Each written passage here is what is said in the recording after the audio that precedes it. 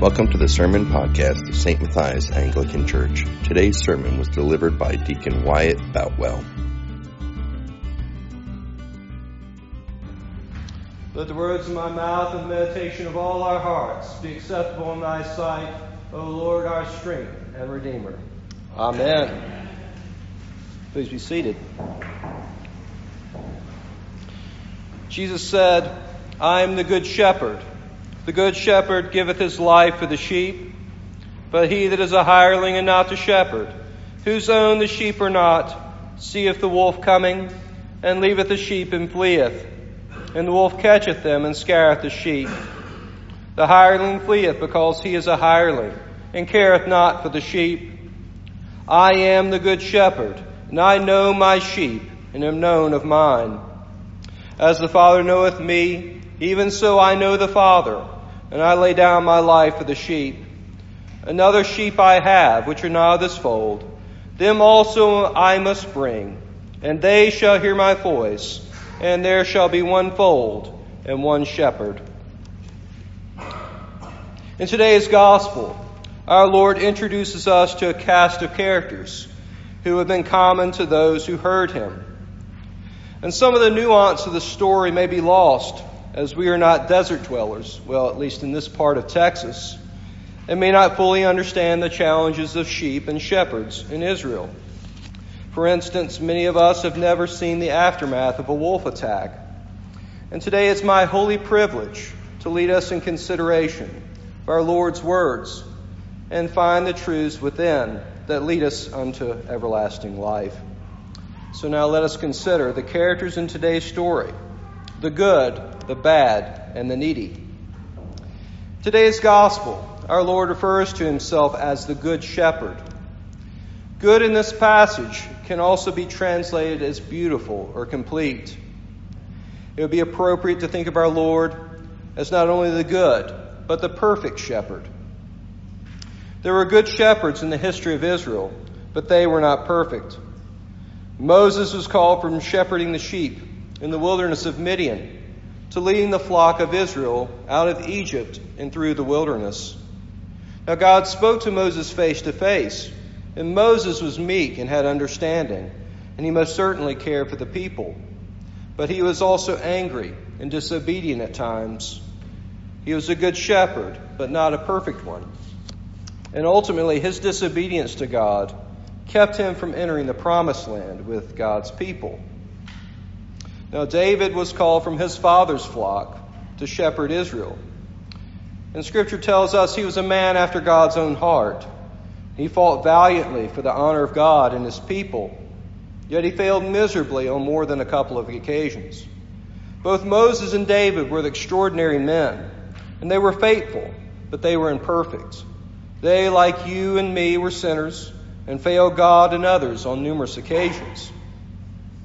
Now, in contrast to those who came before him, our Lord truly is the Good Shepherd.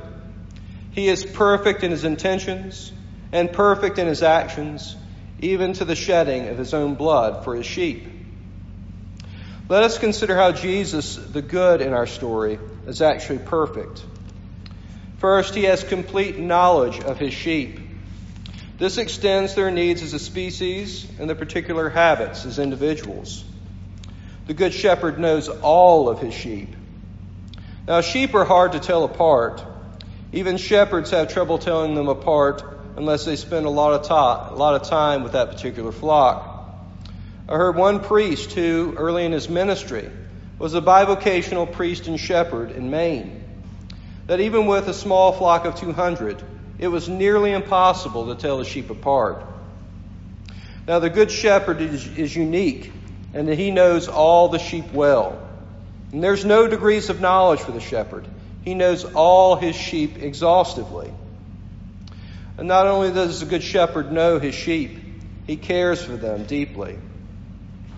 He has a plan to save them from danger and bring them home.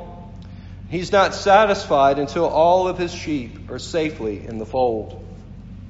In verse 16, Jesus says, And other sheep I have, which are not of this fold. Them also I must bring. Now, in this passage, Jesus is speaking to the Jews. but he is promising there to bring the Gentiles, the other sheep, into his kingdom, so that there may be one flock and one shepherd. Third, the good shepherd is ready to provide for his sheep to the uttermost, even to the point of dying for them. Now remember that Jesus' death on the cross was purposeful. It was very deliberate. It was Christ's intention from the very beginning to bring the sheep home and to redeem them from sin and save them from death. From the earliest accounts of his earthly life, we read that Jesus was about his Father's business. And we read sometimes with frustration and perplexity that he would tell his disciples over and over again that he must go up to Jerusalem and die and be resurrected. We're sometimes perplexed that they did not understand what he meant. But throughout the entire narrative of Holy Scripture, it becomes very clear that Jesus was in control of the circumstance. He had complete power in the time in which he was going to give himself up, offer himself up for the sins of the world and for the love of the sheep. So I've mentioned the good and the good shepherd. It's appropriate now, in contrast to the goodness of the good shepherd, to talk about the bad actors in today's gospel. Those would be the hireling and the wolf. Now, the hireling stands in contrast to the goodness of the good shepherd. And the failures of the hireling help us to understand, by contrast, how faithful the good shepherd is. The enemy ultimately is the wolf. Now, Jesus says the hireling, when he sees the wolf coming, abandons the sheep and runs away, because he is no shepherd and the sheep are not his. He runs away because he's a hireling and cares nothing for the sheep. Now, we can understand these hirelings as unfaithful ministers. The Jewish leaders of Jesus' time who had failed Israel, and anyone in a position of religious authority who fails to take care of the sheep. And we can see the contrast of the hireling to the good shepherd who says, I will never leave you nor forsake you. Because the good shepherd exhibits a sense of ownership and places the welfare of the sheep before his own. Under pressure and fear, the hireling is revealed to be self-interested and caring only for his own well-being.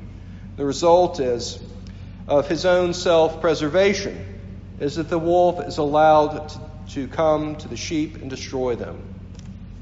And our Lord describes the consequences. Some of the sheep will be devoured directly, and the rest will be scattered from the flock. So who and what is the wolf? The wolf is the devil. The devil who has hated mankind from the very beginning, who hates that we are created in God's image and that we can be redeemed from our sins. He exists to destroy mankind, to pervert all that is good and bring us into captivity and eternal destruction. He is the enemy of the sheep, is actively seeking those whom he can devour. And he feeds on the destruction of the sheep. And those he does not kill outright are driven apart to be picked off one by one. This is a very dangerous situation when you consider the nature of the sheep. So let me ask this question. We've discussed who the good shepherd, we've identified him. We talked about the hireling. We talked about the wolf. Who are the sheep? And why are they in such danger? Now, brothers and sisters, the sheep in the story are us. We, his people. We are the frail and needy sheep that the good shepherd came to save. And our prayer book reminds us day by day of our own feebleness when we say words like this: we have erred and strayed from thy ways like lost sheep. We are the people of his pasture and the sheep of his hand. To be called the flock of God is a declaration of our abject need of God's good purposes toward us in Jesus Christ, the Good Shepherd. Now, sheep, I imagine you've heard plenty of stories about the nature of sheep, but sheep do all the wrong things. They get lost. When they are found, they are stubborn, will sometimes choose to run away again. They are prone to eat the wrong things or too much of the good things. They're known to eat too much grass and die from bloating, or they will eat poisonous plants if they get too hungry. They need constant care and attention. What a great analogy for the people of God.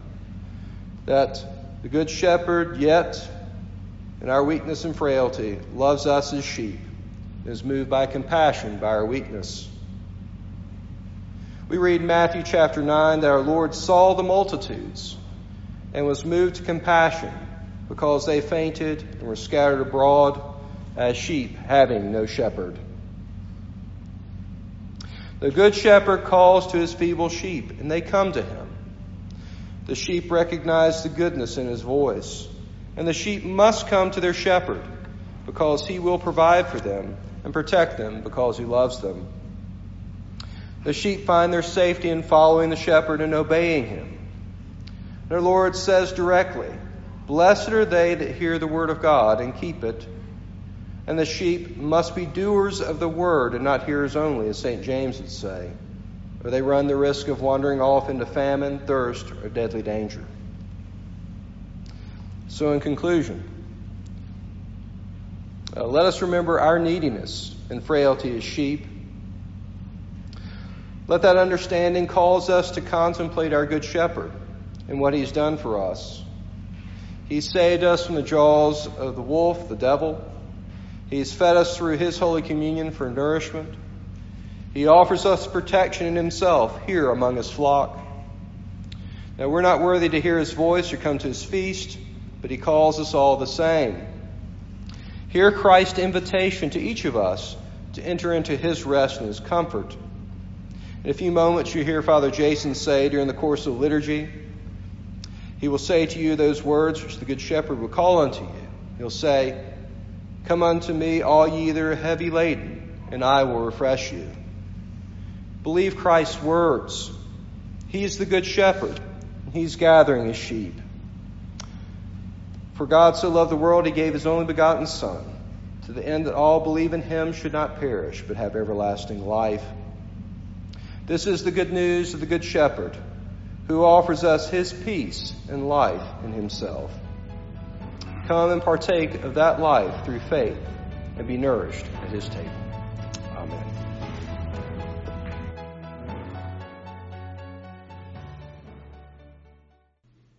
We pray that God's Spirit has spoken to you and blessed you today through this sermon. If you would like to learn more about St. Matthias Anglican Church, you can visit us on the web at www.stmkaty.org.